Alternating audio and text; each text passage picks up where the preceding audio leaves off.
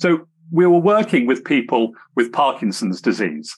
And Parkinson's disease is a neurodegenerative disorder which affects a wide range of aspects of a person's life.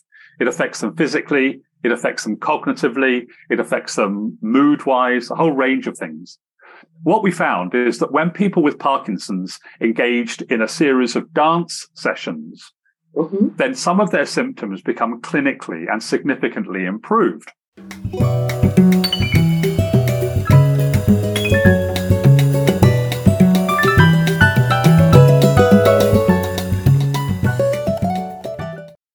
Welcome to another episode of Wellness Curated. This is your host, Anshu Bahanda, and today we're going to talk about ideas, tools, and techniques which will help you lead a healthier and happier life.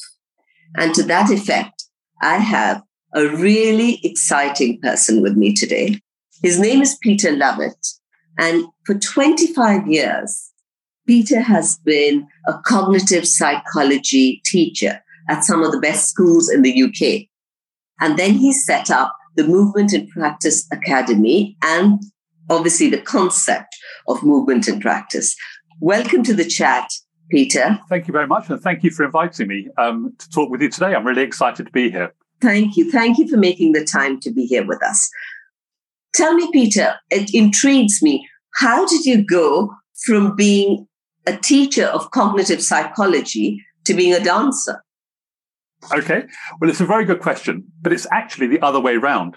I started life as a dancer. We know that, well, I believe that all human beings are born to dance. So we are all dancers when we're born. I totally agree with you. All human beings are meant to dance. They are, absolutely. And so I danced, and I loved the feeling of dancing. And so I eventually became a professional dancer. I loved the experience of dance, and I loved performing dance. And what I really enjoyed about performing dance was to see the impact it had on the audience. I loved to see the audience being transformed when they watched dance. They would light up, and they would seem to light up in the way that I would light up when I danced. And I loved that interaction. So eventually I then went back to, when I was in my mid-20s, I went back to university and I studied psychology and English in my first degree. And then I did a master's degree in neural computation, which is the mathematical modeling of brain functions. And then I did my PhD in experimental cognitive psychology. And after that, then I was at the University of Cambridge, where I was studying how the brain processes multiple languages. So how does the brain learn all these different languages and store them in your head? And you could flip from one language to another. I really want to know, how does the brain do that? And how does the brain learn it? Oh, I loved it. And it occurred to me while I was there that we used to talk about L1, which is the first language you learn to speak as a child, and L2, which is the second language you learn to speak, and L3 is your third, and so on. Right. And we were trying to understand the relationship between these L1 and L2.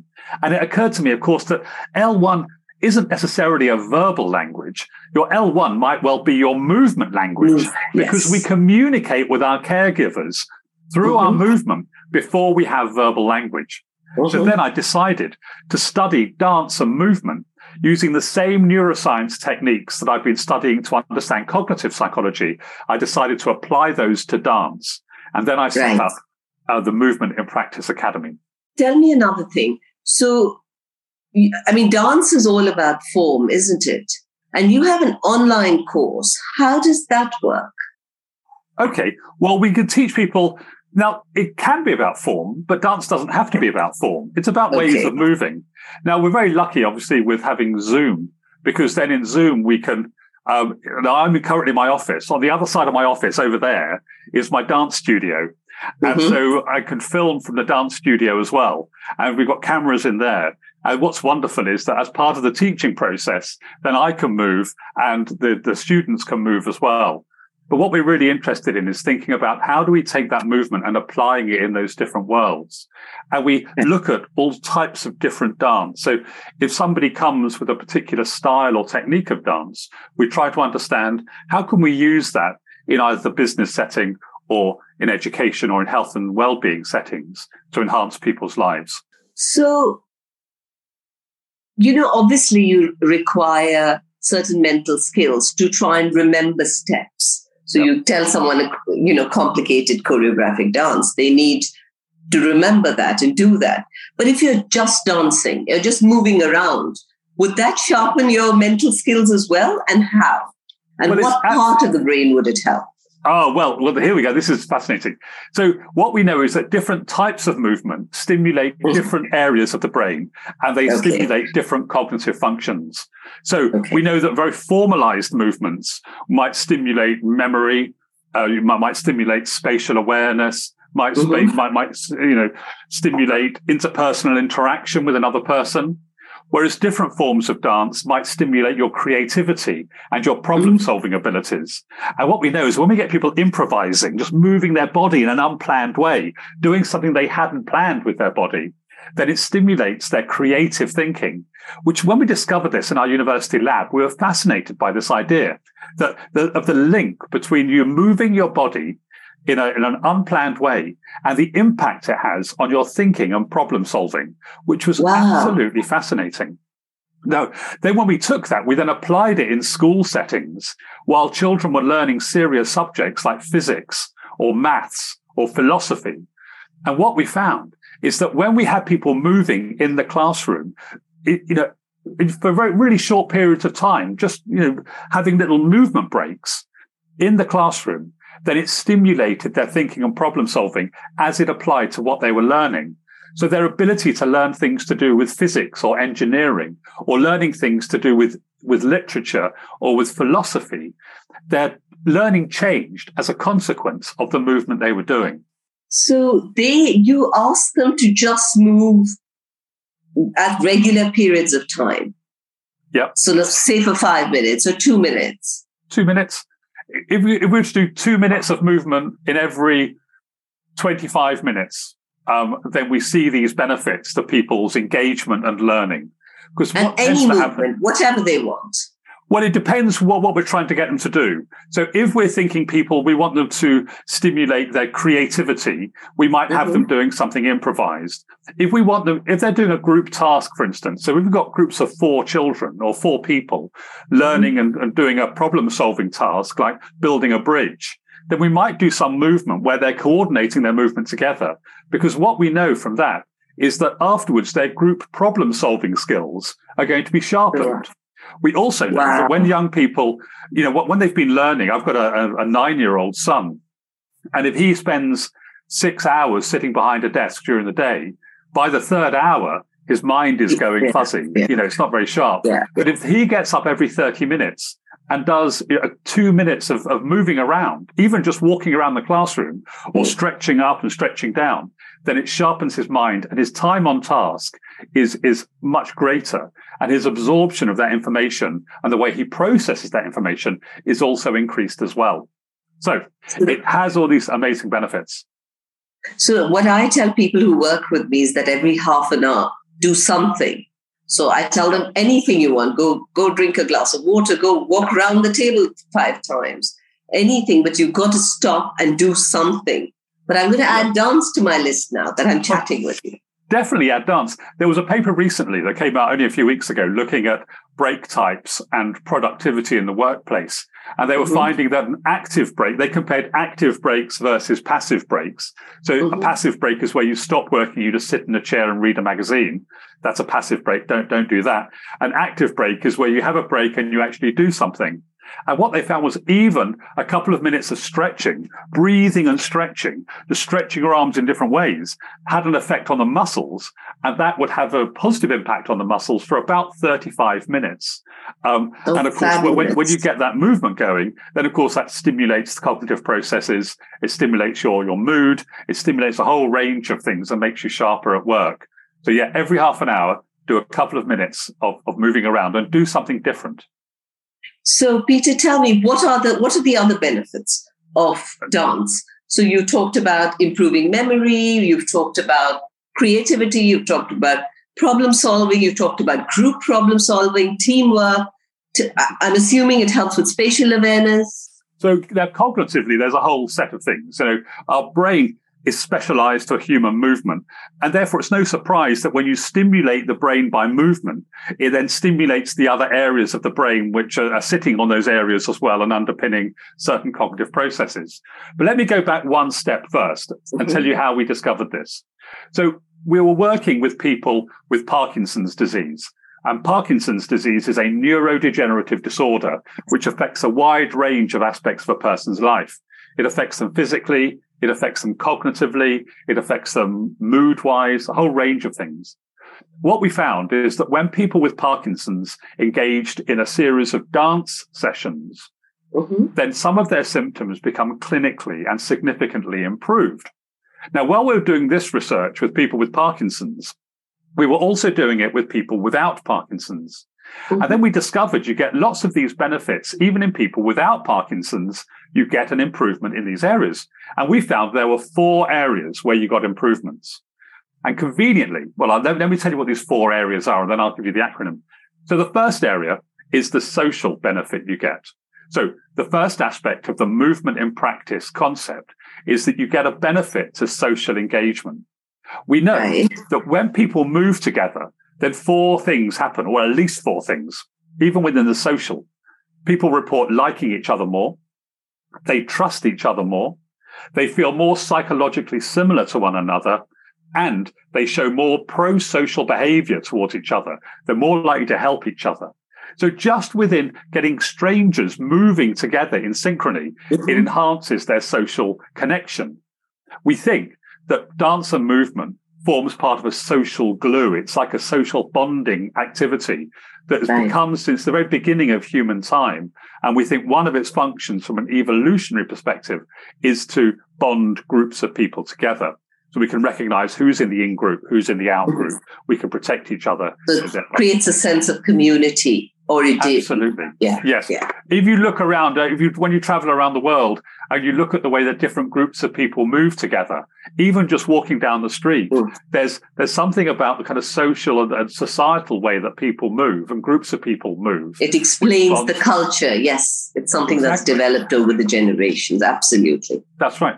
So we've got this social bonding. So that's the first thing that happens. The second thing that happens is our thinking. So our thinking changes. When we move our body, it changes the way that we think. Now, if you sit people down and say, learn but don't move, you are missing. You're missing. It's like asking people to read in the dark. You're missing a huge amount of information. When we get people learning while they're moving, then they learn differently. As we've described, we know that movement enhances memory, spatial awareness, learning, knowledge. A whole range of cognitive areas are changed when we move. Our problem solving change on different types of movement. So thinking is a big area. The third area is our emotions. We know that 2 things happen when we move our body. One is that dance movement can be like a cathartic release. We know that when people move there, we get very pent up with our emotions. In some societies, we're not very good at expressing our emotions through our body, and we hold on to them. Movement is a way of releasing our emotions, of having that cathartic response, as sometimes different types of movement can do that. But what's also really amazing about movement and emotions is that we communicate our emotion. So if you and I are facing each other in the same room, your brain is capable of understanding my emotions through the way that I move my body. And which is extraordinary. So we are communicating emotions to each other. So now the very final area is our physical. So the physical element is the consequence of movement. We know when we move our body, it changes us physically. It changes our brain. It changes our muscles. It changes our hearts. It changes our hormones. Now, the relationship between movement and our physical makeup is bidirectional. We know, for instance, that when we move our body, it changes those things. But also, those things impact the way we move. So the way we move is linked to our hormones and our genes. Even something as fundamental as our fertility level and something as our hormonal changes influence how we move our body. And when we go back to the emotions, it's extraordinary because we communicate that information to other people. So all of those together, when we move our body within the movement and practice framework, it's called STEP.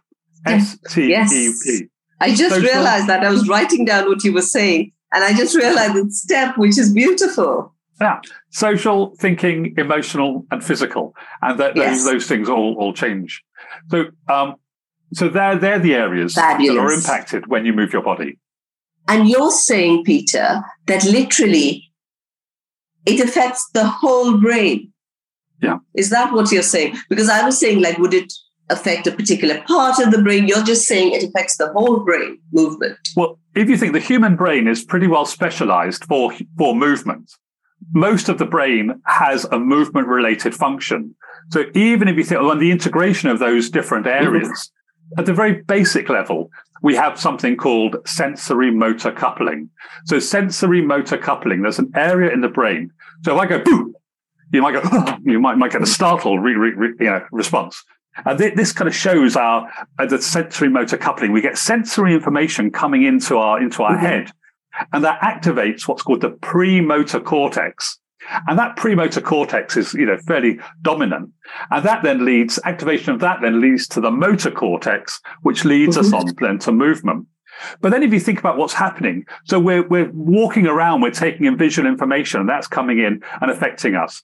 Every time we move our head, we've got all the balance stuff going on with our, going through there, which we work out where we are in space and time, through the movement of our head. Lots of areas of the brain are specialized for movement. So when we move, then we're activating those areas. Now we don't know why dancing improves the well-being of people with Parkinson's disease. But one of the suggestions is that we're stimulating, by getting people moving, we're almost getting direct access to those areas of the brain which are degenerating, and we're stimulating them with movement. And so this might be what's happening there. Very interesting. Absolutely. The whole brain is a dancing brain. It is a dancing brain. Dancing brain. That's a good term to use. The whole brain is a dancing brain. So you're telling me that formalized dancing and informal or just creative dancing, let's call it, impromptu dancing, they have different effects. What about different forms of formalized dancing? Like, would Indian classical dance be different from ballet, be different from jazz dancing? Would the impact of all these be different? Yes, they would, because of the different demands required of them. So some dance forms require a high degree of technical accuracy, and some forms of dance are very specific in terms of having cultural relevance to people. And some are based more on freestyle, and some are very formalized. So some forms of dance, you might be working towards an examination in that dance form. Other forms of dance may not have that examination, which changes it. Some forms of dance require a huge amount of control and isolation. If you look at Irish dancing, then some of the Irish dancing, the upper body has to be perfectly still, and everything happens with the legs. Whereas other forms of dance use different body parts. So yes, depending on the style of movement, but also on I guess the messaging that's behind it, whether you're telling a story with your hands and what those hand gestures mean, will have an impact, or whether it's completely abstract. I mean, some forms of dance are entirely abstract, whereas some forms of dance carry a narrative or a message. And does something like, obviously the choice of music will make a difference in what emotion it evokes in you. So would things like your choice of music, rhythm, speed, do all these impact the benefit you get from dance? Yes, they do. So now what we've looked at rhythm and timing, again, with people with Parkinson's.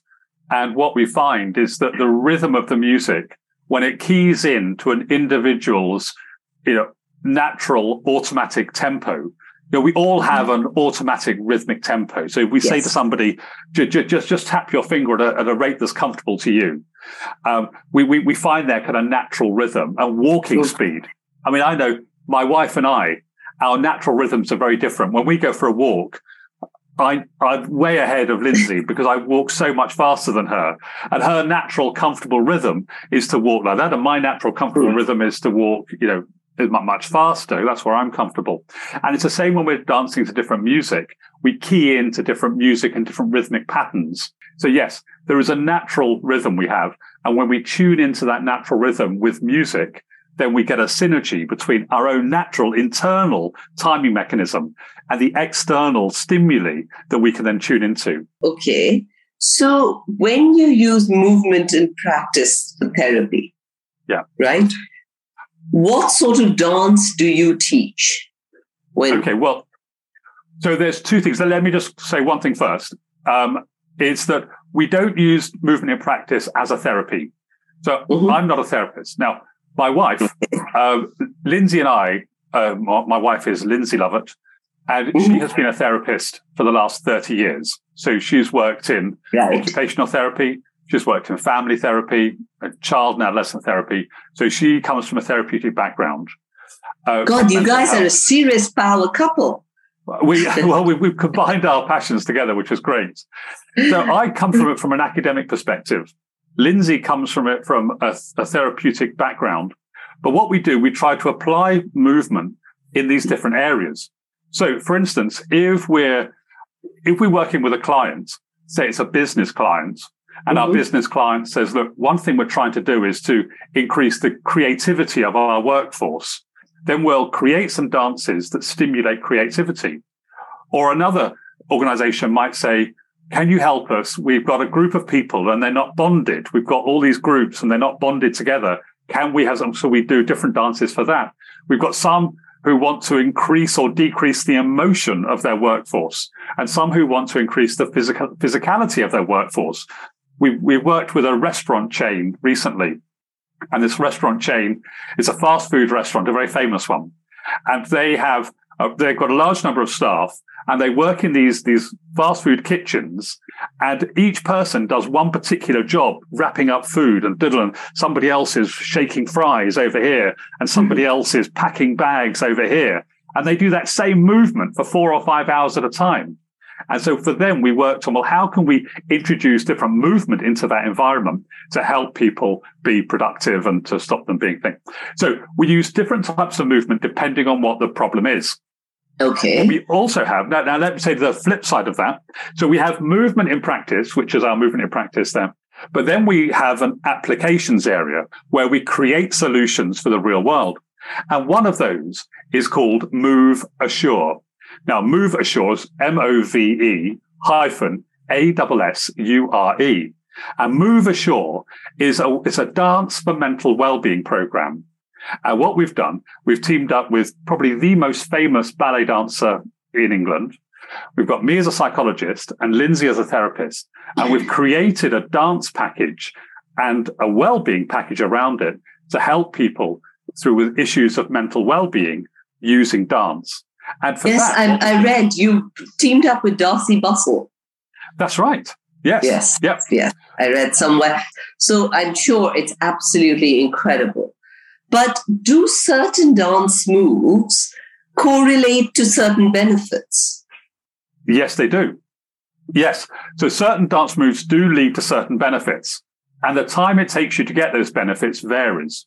So, for instance, if you get people moving together, you will get almost an instantaneous social connection and social bonding, which is fantastic. If you look at the cognitive element, then sometimes that cognitive element could take several weeks worth of dancing to get that benefit. Now, of course, what we'll do is for a social dance to get an immediate benefit, we have people dancing in synchrony. They haven't got to touch each other. They just move in synchrony.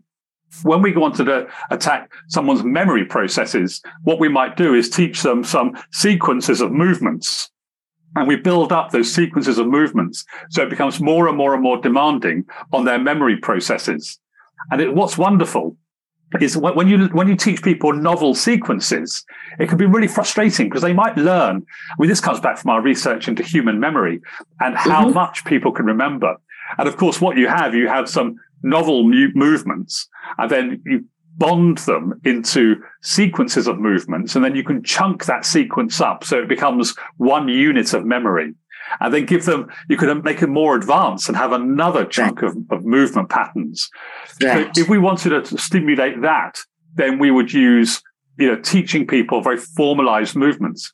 If we wanted to encourage people's emotional expression, what we might do is to teach them a movement frame. And then we would ask them to express that movement frame in different emotional contexts. So it might be somebody might do a cheerleading dance.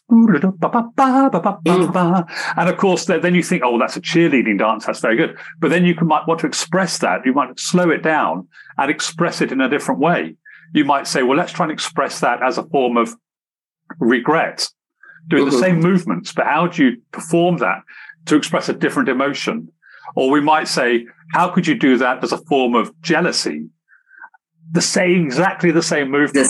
So what we're doing here is getting people in tune with their movements and the expression of emotions through those movements. And you get really subtle changes and really subtle differences. But what you say about social connection, that is definitely 100% there. I mean, for our Indian weddings, dancing is a big thing. And you can see the bonding that happens, right there on the dance floor.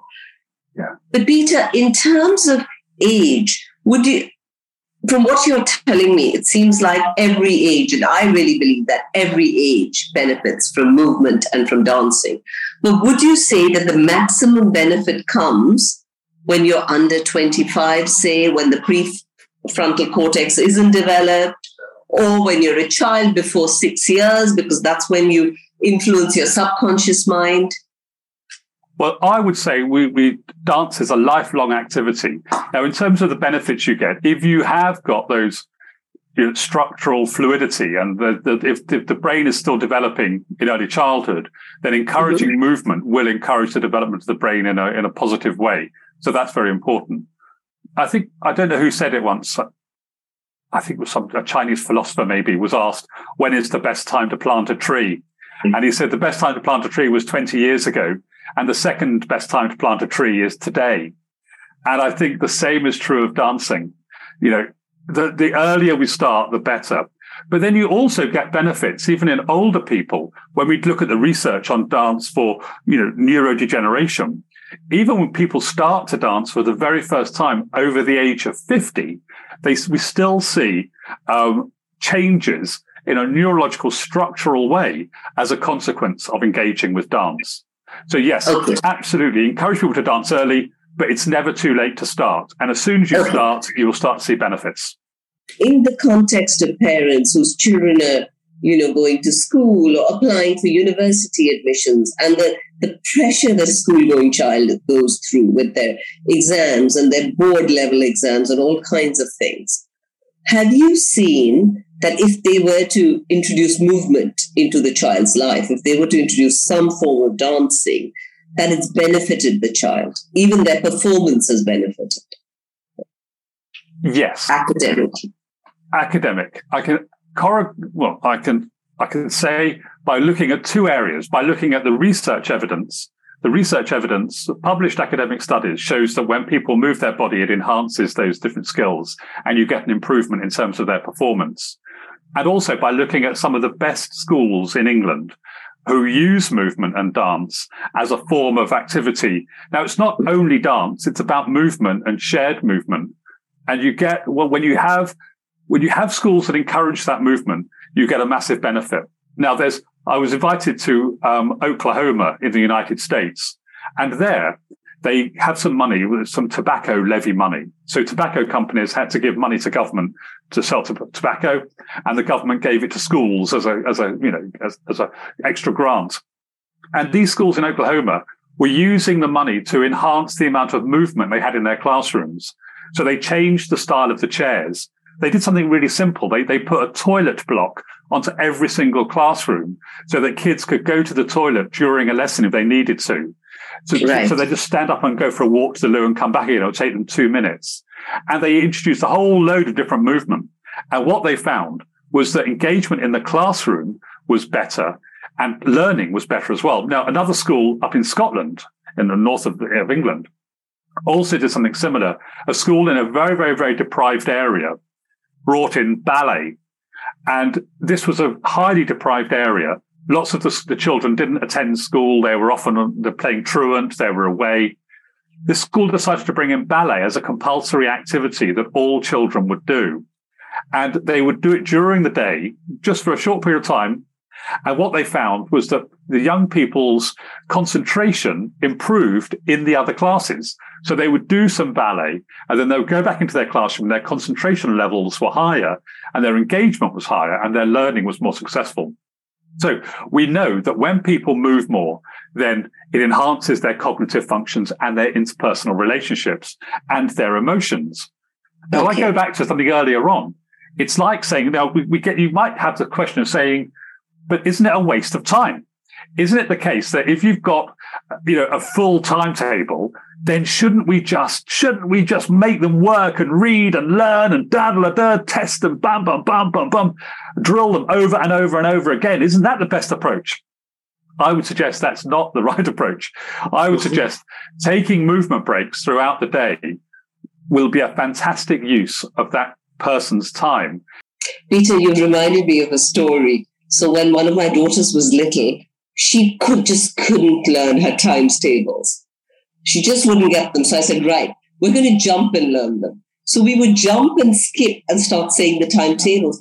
And it just came like this. And we would even jump on the bed, which I know a lot of parents are going to think we were crazy. But we would just jump wherever we were and start learning them. Or we would start skipping and learning them. And we'd start saying them. And I don't know, it just went into her brain. I don't know how.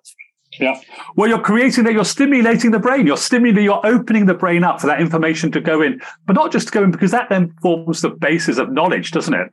And then then she can use those times tables in much more advanced. Well, once she's got them as a foundation, she can then access them and use them. And of course, that's what's so important. When we're stimulating the brain, we're opening it up.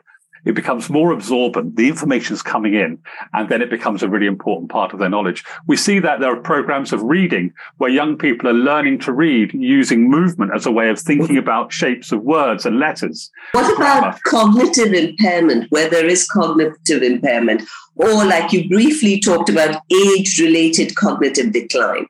What about situations like that? Oh, well, both of those, you get enhancement with movement. So one of the areas on the reading we were looking at was with young people with dyslexia. And so if you get young people with dyslexia, one way they might access words and patterns of words and relationships is through moving with them as well. So when we get young people moving, we have people with all kinds of cognitive deficits who use movement as a way to access communication with other people or a way of communicating with certain material. Of course, there have been studies which have shown that there was one particular study looking at cognitive decline in people over the age of 50, and they had two groups. They brain scanned them all at the beginning. Now, over the age of 50, you have about a 2% loss of the hippocampus every year. And of course, the hippocampus is really important for memory. And so what they did, they took a whole cohort of people over the age of 50 and they looked at the size of their hippocampus by volume. And then for an entire year, they had one group who were doing sort of just stretching-based exercises, a bit like yoga, and the other group who were doing more aerobic style movement, more like dance.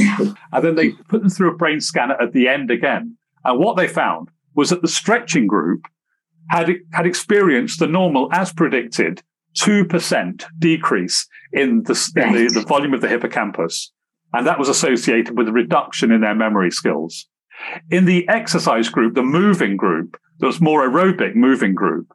Those people, not only did their decay not happen, they actually even had a slight increase in hippocampal volume. Now, these researchers, when they found this, were stunned by this because they published this academic paper. And what they're saying is exercise, not only does it prevent the decay of the hippocampus, it actually encourages the stimulation and the growth of that, even if you're over the age of 50. And that's related to an increase then in the cognitive functioning with memory and language. So we know that movement is working this stuff up here. If you want your child's brain to be more effective, get them to move. So you need to tell me, how long do people need to move in terms of hours, days, years? before they begin to see benefits? And what happens when they stop? Because like someone like me, I used to do Indian classical dancing till the age of 13. Mm-hmm. Now, I haven't done it since 13. So I'm assuming all those accumulated benefits, I was doing it since I was 3 years old. So those 10 years of benefits are gone now. Yeah. No, they haven't gone. No. We know that dancers' brains are functionally different to non-dancers' brains. So looking at grey and white matter in the brain, some researchers have been looking at the balance areas of the brain, and they found that high-level dancers, we know that dancers are made as well as being born. So when you practice, as you were doing Indian classical dance for 10 years, then that would have had structural changes to your brain. Now, of course, some of those will adapt out and some of them will remain. So your brain will always be partially a dancer's brain. But once you start dancing again, it'll kick back in. And we know that when people dance for 3 times a week, even just for 15 or 20 minutes, you get these amazing benefits. And we know that with people with Parkinson's, they come in having never danced, or they may not have danced for 20 years. And then we put them through 10 weeks worth of dance where they're only dancing for 1 hour a week. And then we see by about week 3 or 4, well, immediately after the first session, you see some improvements typically in mood. And then after 3 or 4 weeks, we start to see changes in their thinking skills. And by the changes in 10 weeks, we see changes there. Now, when we go back to them 3 months after they finish dancing, we see changes in their activities of daily living, which are a consequence of changes in problem solving. So then you get a benefit lasting for 3 months, even after they stop dancing. So we get these benefits. But of course, a healthy brain is like a healthy body. There's no point having a wonderful diet and having a really healthy eating diet for 20 years and then binging for 10 years. For the first, you might have had a brilliantly healthy diet, and then you stop having a healthy diet. You'll still get some benefit from having had a healthy diet for a while, but then your poor diet will then take over. And what if someone is completely uncoordinated? Do they still benefit? Nobody is uncoordinated. We are born to be coordinated. Our brains function in a rhythm. Our hearts beat in a rhythm. When you walk in a rhythm. You might not have the strut of John Travolta, but you certainly walk rhythmically. So all of those things, we are fundamentally rhythmic beings. Now, of course, the sensory motor coupling is this area where we need to couple up to that sensory information coming on and move on the beat. We get lots of people with the ability to move on the beat. If you play tennis, or if you play football, or if you do anything moving around, if you're walking towards somebody in the street and then you cross past, you don't crash into them, you walk past them, then you are coordinated. You are coordinating your movements to another stimulation. Wonderful, Peter. That was such a wonderful chat. But before you go, I want to sum up very quickly. So the best age that benefits the brain? The best age for dancing that benefits the brain, I would say, keep as soon as you're born, keep dancing. But then if you stop dancing, then today, whatever age you are today is the best age. And how often should one dance to impact the brain positively? 3 times a week for 20 minutes. 3 times a week for 20 minutes. And what dance sharpens the brain the most? Okay. Well, to be creative, improvised movement. So move your body in a way that you've never moved it before, and think about how do you move differently from the way you normally move. And that will really sharpen up your thinking and problem solving. Wonderful. Thank you. That was Dr. Peter Lovett. And that was an incredible chat. Thank you, Peter. Well, thank you so much for inviting me. It's been really lovely chatting with you today. Thank you for being here with us today. We hope you learned something. We hope you enjoyed the chat, and we hope you're closer to leading a healthier, happier, more empowered life. If you enjoyed the chat, do remember to subscribe to our channel, and we'll see you next week.